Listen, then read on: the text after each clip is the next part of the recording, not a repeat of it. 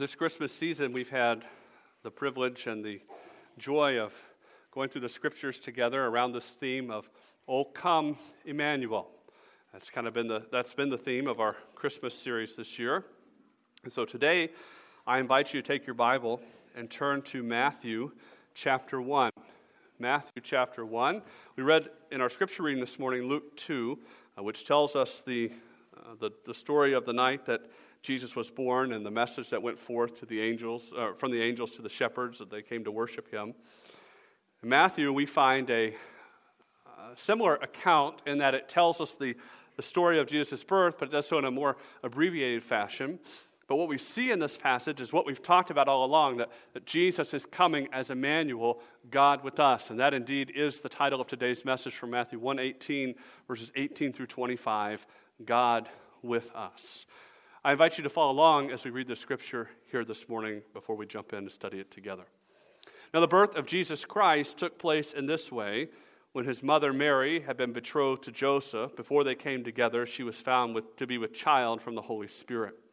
And her husband Joseph, being a just man and unwilling to put her to shame, resolved to divorce her quietly.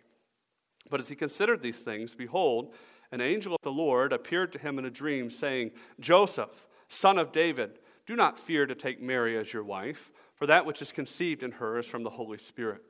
She will bear a son, and you shall call his name Jesus, for he will save his people from their sins." All this took place to fulfill what the Lord had spoken by the prophet. "Behold, the virgin shall conceive and bear a son, and they shall call his name Emmanuel," which means God with us. When Joseph woke from sleep, he did as the angel of the Lord commanded him. He took his wife, but knew her not until she had given birth to a son. And he called his name Jesus. Father, thank you for the opportunity we have to gather around your word over the next few minutes and study it together. Thank you for the truth of the word of God that you have preserved for us to read today. Thank you for the freedom we enjoy in our country to gather and worship you openly. And Lord, today we ask that you would speak to us through your word, that you would use the word of God to mold us and to make us, to change us more into the image of Jesus Christ, to convict us of sin, to draw us to you. And may we truly walk out of this place different than we came in today because we have heard the truth of God proclaimed and your Holy Spirit has applied it to our hearts. Lord, I have no way of knowing the needs and the desires and the wrestlings that go on in the hearts of each person in this room. But you do, and your word does not return void. And so I pray today you would use that word in our hearts. You would show one who has never trusted you as Savior their need to come to you today. You would show Christians today the ways that we need to change in our lives to live more for the kingdom of God, consumed with making disciples and living to the glory of God. And Lord, we pray that you would have freedom to do your will in our hearts today. In your name we pray. Amen. What is the greatest Christmas present you've ever received? Perhaps you have been asked this before, and you have pondered that. What is the greatest Christmas present you've ever received? Your mind races back to a 10-speed bike, an enormous dollhouse, a video game system, a diamond ring, or perhaps some other large or valuable item. Or maybe you are more of the sentimental type, and you remember a homemade present from your child or grandchild that means more than money can ever buy. Christmas is a time of gifts. Many of you, probably in this room, have a tree in your house like ours, surrounded by gifts wrapped in paper. And it is a time we fondly remember not only the gifts, but the people who gave us those gifts. However, no gift will ever come close to comparing what God gave to us in Jesus. He gave hope where once there was none. He gave peace where only strife prevailed. He gave life to the lifeless. He gave righteousness to the unrighteous. He gave grace to meet his holiness and justice. He gave us Jesus, God with us. And in the passage before us today, we see the promises of God finding their fulfillment in Emmanuel. And what we see here in Matthew chapter 1, verses 18 through 25 is this: Jesus is Emmanuel, the fulfillment of God's greatest promises, deserving of our personal faith and perpetual praise. All of the passages we've looked at over the last few weeks, with the passage in Genesis and Exodus and last week in Micah, they all pointed ahead to Jesus, who is God with us. And today we're going to reference a passage in Isaiah chapter 7, one we didn't cover in those last messages, because I knew we were going to get here eventually. But we're going to see once again that Jesus is the one who fulfills all of God's promises. The promise to crush the head of the serpent, the promise to shed his blood to cover our sins and take away our sins, the promise that one day a mighty ruler will come and claim ultimate victory. All of these are met in Jesus. And Matthew, the gospel writer under inspiration of Scripture, proclaims to us today that Jesus is indeed Emmanuel. And to see that, we're going to look at kind of the whole of what we may call the Christmas story, to see the people who are involved, whom God uses, and the fulfillments that come about through this as well. In verses 18 and 19 of Matthew chapter 1, we read about God's chosen couple that he would use in the most unlikely of ways to bring this about.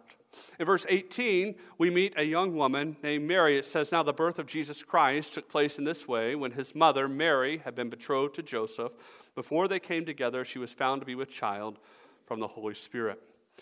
Now, something you need to understand, maybe to help you understand the context of Matthew, is Matthew presents Jesus as the king.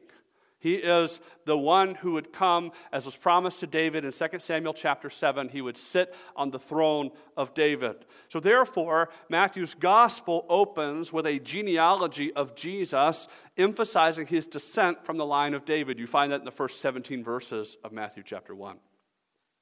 By human records, Jesus is the far-off grandson of David, Israel's greatest human king. So Matthew moves from this now into showing us who Jesus is and how he came. And our text that we read here today gives us a view of his birth and what that birth of Jesus means for us in our lives today. And as only the Scriptures can do, the miraculous happenings of Jesus' incarnation, they're all but understated in this passage, are they not? We read today in Luke chapter 2 the things that happen around the birth of Jesus. And you read here, and you get to Matthew chapter 1 and verse 18, and you get one verse about Mary and the conception of Jesus. It's all these miraculous things, and it's just this many words, right? Matthew, under inspiration of the Holy Spirit, states simply the incredible details of the virgin conception and birth of Jesus. This is not an uncommon thing to see in Scripture. We, as human beings, spend incredible amounts of time trying to explain the veracity of miraculous occurrences. Well, if you think about it this way, you do this, and you think, we spill copious amounts of ink defending the faith or making a case for the plausibility of truth. And please don't misunderstand me. There's nothing wrong with apologetics and defending the faith. But understand this, God states in his word that which is simple fact. He does that from the very beginning of Scripture. If you open the Bible to Genesis chapter 1 and verse 1, you don't find a treatise on, now this is how we know God exists because X, Y, and Z. No, Genesis 1:1 says very simply, in the beginning, God. The Scripture presupposes that God exists because it is the truth of God from God himself. And so here in Matthew chapter 1, we see kind of the same thing. The Scripture doesn't spend time explaining how the events of Jesus' incarnation are even possible. It simply states, this is what happened. And you can take it to the bank because I am God and I have given you this. We can take Scripture at face value. I think that's something important for us to remember. Not just today, but all throughout our Scripture study, our study of Scripture, you can take Scripture at face value. It says what it means, and it means what it says. And this, from its very beginnings, we read about Jesus here in Matthew chapter 1 and verse 18, and we see that Jesus is a man unlike anyone else because he is more than just a mere man. And this begins with his own human parents' experiences. We're first introduced here in verse 18 to Mary, his mother. We know that she was a woman living in Israel who was betrothed, the Bible tells us, to a man named Joseph. And again, perhaps you've heard some of these concepts, or maybe you haven't, but understand that betrothal is something that's not quite comparable to what we have in our Western world today. I was just talking to someone this morning who was just sharing with me about their daughter who recently got engaged. And we have this idea of engagement here in our Western modern world, which is a wonderful thing. But understand, an engagement, in a way, can be broken off relatively easy, even if it may cost money and hardship. But with a betrothal, things in this society are a bit more complex and committed. You see, often here, parents arrange marriages for their children. And when they did, the couple would be betrothed. And betrothal is all but marriage when it comes to this type of relationship. The couple was not officially married. They did not live together, nor would they live together until the official wedding ceremony. But the betrothal, which was roughly a year-long period, was somewhat of a probationary period in which the couple was tested in their fidelity to one another. And during this period, something miraculous happens to Mary. We read here that she is found to be with child. Now, Luke, in his gospel, goes into more detail about this. It is there that we read that the angel Gabriel was sent by God to Mary, who was living in Nazareth. And he assures her that she is not in danger, but is instead the recipient of God's gracious favor in her life. And he proceeds to tell her what it is that will occur in her life. In Luke chapter 1, verses 30 through 33, we read, "And the angel said to her, 'Do not be afraid, Mary, for you have found favor with God. And behold, you will conceive in your womb and bear a son, and you shall call his name Jesus. He will be great and will be called the Son of the Most High, and the Lord God will give him the throne of his father David, and he will reign over the house of Jacob forever, and of his kingdom there will be no end.'" This is an incredible blessing and promise that God makes to Mary. However, biologically speaking, this doesn't make a lot of sense. Mary questions this, wondering how such a thing is possible. And that is when Gabriel goes on to tell her that this will be the work of the Holy Spirit in her life. Again, the scriptures make it clear that any children we enjoy in our lives are a gift from God. And in this case, it's even more so, right? Because the Holy Spirit will bring about the conception of a baby in the womb of a virgin woman. And because of this act of God, because this is what will happen, the angel says that therefore the baby will then be born holy, the Son of God. Now, something we have to understand here, Mary is not a perfect person. Mary is a sinner, someone who is just like you and me. But though she was a sinner, God's mighty work will bring about a baby born untouched by that sin nature. Mary, though sinful and certainly uncertain of what lies ahead, we would read further on in Luke chapter 1, she is nonetheless willing in these things to embrace the calling of God on her life. She recognizes God's grace in her heart and life and embraces God's calling on her life in this way. And that's exactly what this was. The God was calling on Mary to bear the Messiah. She would be the earthly mother of Jesus, who is God with us. His conception would be unlike any other child. It is a miraculous work by the Almighty God doing great and wondrous things in and through Mary's life. And so Matthew has introduced us to Mary, who now has been found with child, though he makes it clear this is a work of the Holy Spirit in her life. And now he introduces us in verse 19 to the other person in this couple. His name is Joseph. And her husband, Joseph, being a just man and unwilling to put her to shame, resolved to divorce her quietly. Now, as you might have guessed, if this time of betrothal is a time of testing and for fidelity, and that this is a very serious thing, that the news of Mary's pregnancy would bring uneasiness in this relationship. It would also bring a great deal of shame with it. Again, I said earlier, we don't really have something akin to betrothal in our society because, understand, it would take a formal divorce at this point to separate Joseph and Mary in their relationship. But however, though that's what it would take, it was certainly not acceptable for the woman to be pregnant before the official wedding ceremony. And so in every normal instance, understand that this pregnancy of Mary would communicate one of two things. One, either Mary and Joseph had not been obedient to God, engaging in immoral premarital relations, or that Mary had been unfaithful to Joseph, engaging in an illegitimate relationship with another man. Every normal relationship, that's what this would communicate. And either of those actions is an extremely shameful thing in the eyes of God and then in their society. And in a culture that placed women near the bottom of the social ladder, this is not good news for Mary. Joseph, we learned here in verse 19, one of the first things we learn about him is the Bible calls him a just man. Now, what he's talking about there is that he is righteous, wanting to do what is right and obey God. One author calls it that Joseph, in the sense then, is an Old Testament saint. He's not a perfect man by any means, but he is faithful to the law of God.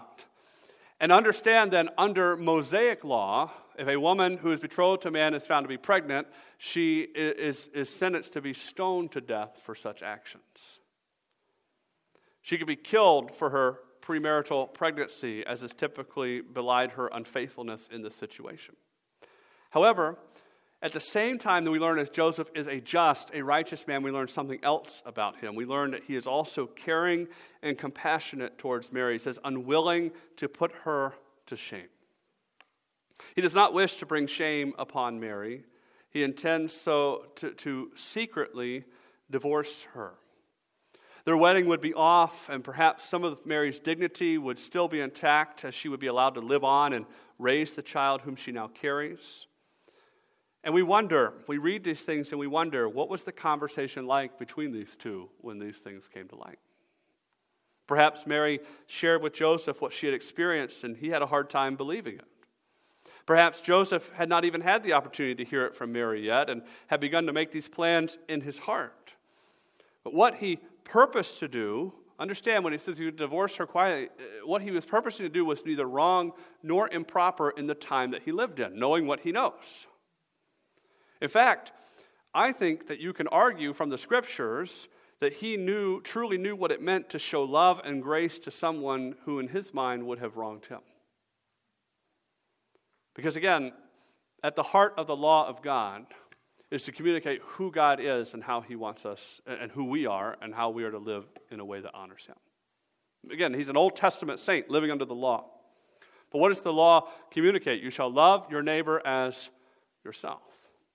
And if Joseph, being in every right to condemn Mary to death, doesn't want to do that, I would argue that he's living out the love of God that was seen over and over in the scriptures. And while Joseph contemplates these things, that is when we see him receive the rest of the story. And with this revelation, we see the promises of God that are highlighted in the coming birth of Jesus. You continue on in this passage in verses 20 through 23, you see the great fulfillment that is to come to pass. In verse 20, the truth of Jesus' conception is explained. It says, but as he considered these things, behold, an angel of the Lord appeared to him in a dream, saying, Joseph, son of David, do not fear to take Mary as your wife, for that which is conceived in her is from the Holy Spirit. Joseph was considering these things, the scriptures tell us, before he acted on them. That is, the wording behind there, the Greek word there talks about weighing the options, meditating on if this is the best course of action or not. And while he is still deliberating, we see God breaks into his life. He sends an angel, a personal messenger, to speak to Joseph in a dream. Again, that was not an uncommon thing. I mean, it wasn't like it happened to everybody, but it was a way that God communicated in this day and age. As, again, we read this in the New Testament, but really they're living in what we would call Old Testament times. He sends a message through the angel, and that message is very clear. There is no need for Joseph to fear in going forward with their marriage. He doesn't need to fear the shame that might come from something like this. He also doesn't need to fear that Mary has been unfaithful and therefore might be unfaithful again, because she hasn't been. This is because the conception of Jesus in her is the work of God's Spirit in her life. And God tells Joseph this is his work, God's work. So there's no need to fear what lies ahead. If you have walked with God any number of days, you probably understand this, that God does not always work in conventional ways. right? What does God say through Isaiah? His ways are not our ways. There are times when his paths and his plans are very different than the way we would have done it. Thank goodness for that. And this, in Joseph's life is one of those times when this happens, when God does things in a way that does not make sense to us. Please understand that God does not ask you to understand. God asks you to trust and follow him.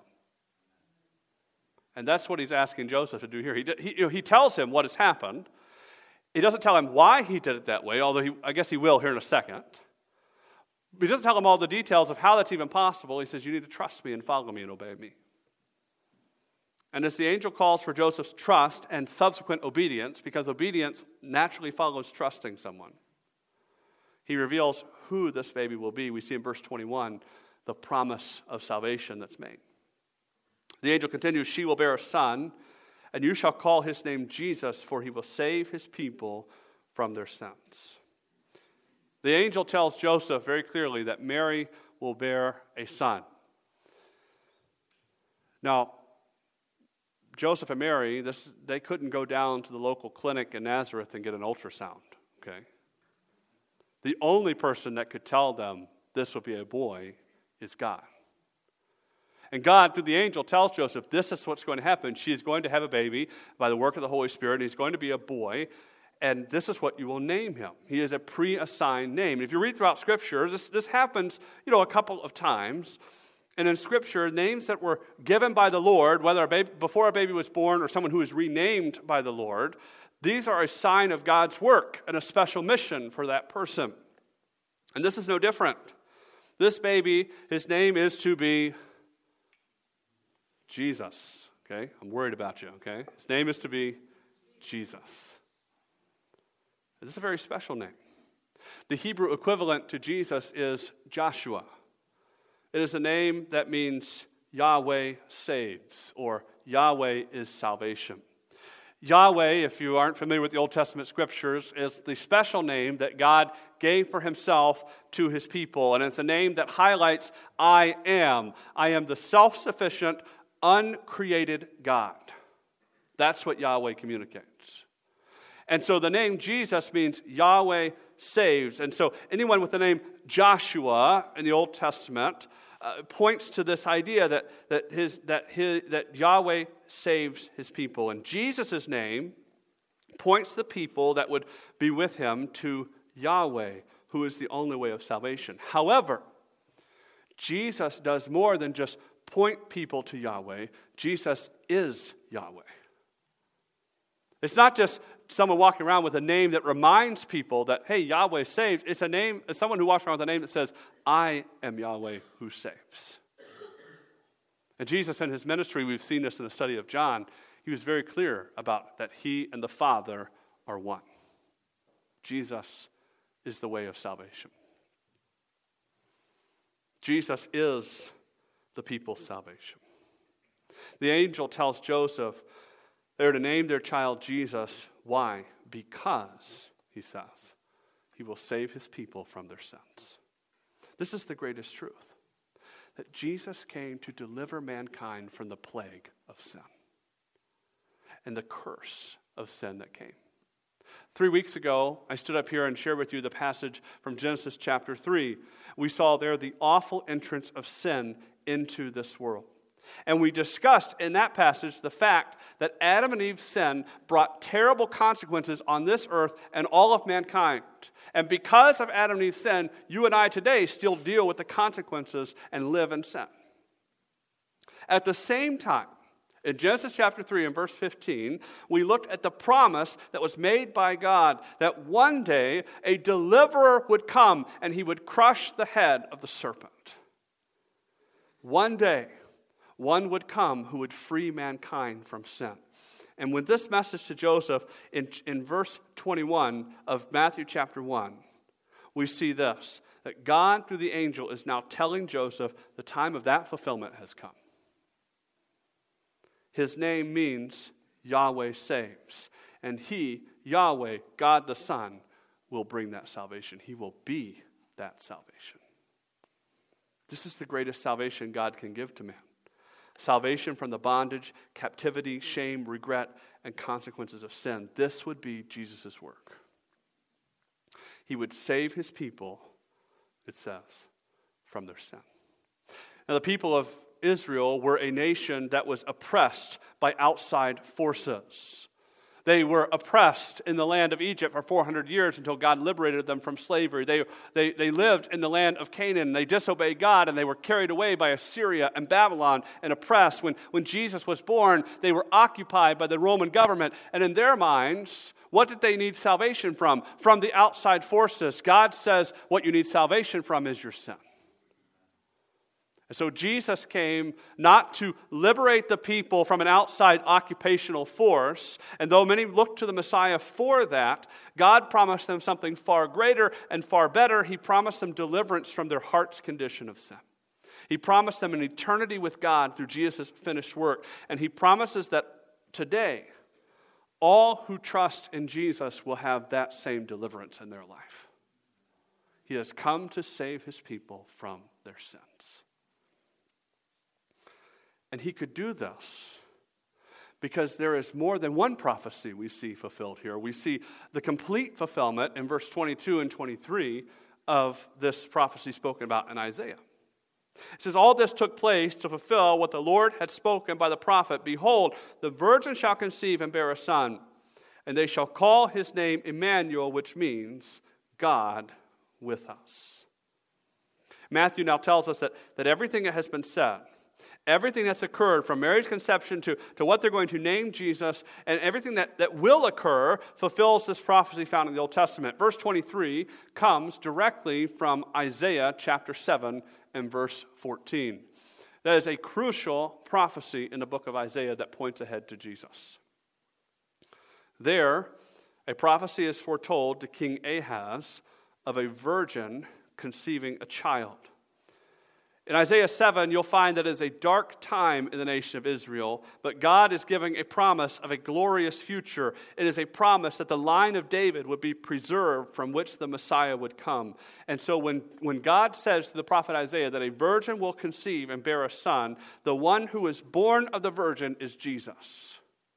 Jesus is also the son then whose name, and it's not given as a name but more as a title here, of Emmanuel, God with us. That is why his name, his title is Emmanuel. What does it highlight? It highlights Jesus' uniqueness. You understand that when Jesus was born, he was not just another baby who would eventually grow up to be another man. He is God incarnate. He is God in human form. He is quite literally God with us here on earth. He is 100% God and 100% man at the same time. Jesus, the Son of God and God himself, did not cease to be God when he came to earth. He took upon himself the form of man. He humbled himself, the scripture tells us, for us. He took on human flesh, living as one of us, experiencing all the things we experience in this life. Yet as God, he did so without sin. He did so that he could work on our behalf. You see, Jesus kept the law of God perfectly as God and man. Jesus then died on the cross for the sins of mankind as God and man. Jesus rose again from the dead as God and man. He gives us hope, life, peace, and confidence that Emmanuel, God with us, has done this for us. He has done what you and I cannot do. And therefore, he gives salvation to all who trust in him. He is the fulfillment of this great and wondrous prophecy, offering us great and wondrous life and hope. Everything we've talked about leads to this, that Jesus is God with us. And in this passage, we see what Joseph has just heard. And doubtless, Joseph, being a Jew, has heard these things in his life. He's heard the scriptures. He's heard the promises. He's heard people talk about it. And now an angel from God himself says, this is the child that Mary is going to bear. And the question we ask is, how would you respond to that? That's a lot to take in. And now Joseph and Mary must face a decision what they will do with everything they've just heard. She's heard these things from the angel and responded. Now Joseph has heard these things. And so in verses 24 and 25, we see finally here the response of belief.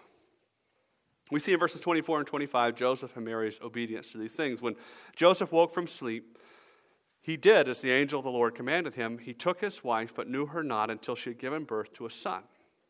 And he called his name Jesus. It is no secret, nor is it hard to discover in the Scriptures, that God's people were ever quick to distrust and disobey God. This is seen repeatedly throughout the selected Old Testament historical sections. So we are therefore glad to read of people like Joseph, a righteous man who wanted to obey God, obeying God yet again here. When Joseph awakes, he obeys God's message that was given through the angel. He takes Mary as planned, making her his wife. It's very possible here, by the way, that Joseph was violating the social customs of his day by not waiting the full betrothal period to marry Mary. Their marriage then has an unusual beginning, but it is the beginning that God planned for them and called them to. Joseph listened to what God said, and he believed it. And as I alluded to earlier, the proof that Joseph believed it is that he obeyed God. If you say you believe God and you trust God, but you don't obey God, you have some questions you need to answer in your heart. Joseph listened to God and obeyed him, and undoubtedly, there would be those who knew the story of the young couple but didn't have all the details. There would be those who realized Mary was pregnant before the marriage, and they would wonder and gossip. And yet Mary and Joseph did what was right because God told them this was what was right, and they believed and trusted God. Therefore, when their child was born, we see that just as God commanded, they named him Jesus. God used this couple in his own unique way to make God with us a reality. And the reality of it is this: God doesn't need us, but he chooses in his grace and his love to use us. And he does so here with Joseph and Mary. He used Mary to bring about the conception and birth of God the Son. He used Joseph to protect Mary and his family as the earthly father of Jesus. Now, from a human, earthly standpoint, Joseph is what we would call Jesus' stepfather, right? Or adopted father, however you want to use that. But the reality of what happened 2,000 years ago rings true still today with incredible ramifications for our lives.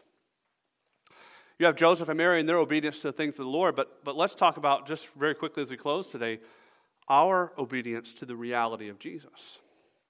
Because today, the reality of obedience is still true and necessary. Joseph and Mary showed their faith and trust in God, obeying what he called them to do.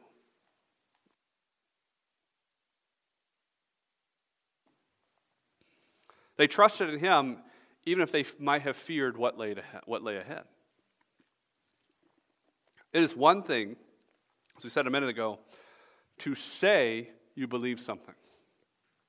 It is another thing entirely to act on that belief, obeying God.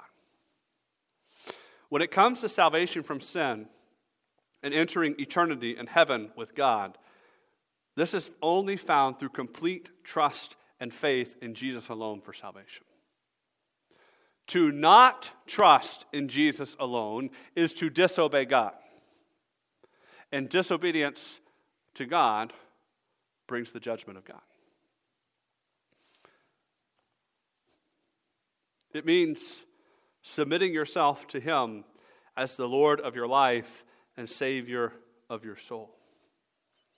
And the reality is this: one day, the Scripture tells us, every knee will bow and every tongue will confess that Jesus Christ is Lord to the glory of God the Father. The problem is, if you wait until this life is over, it will be too late. Though you will acknowledge it, you will still suffer the eternal punishment for sin. God calls us to trust him today, to place our faith and trust in Jesus and his finished work. The reality is that Jesus is God with us. And the reality that Jesus is God with us, who paid the price of our sin and rose again to offer eternal life, there's the reality that makes us children of God through faith in his finished work.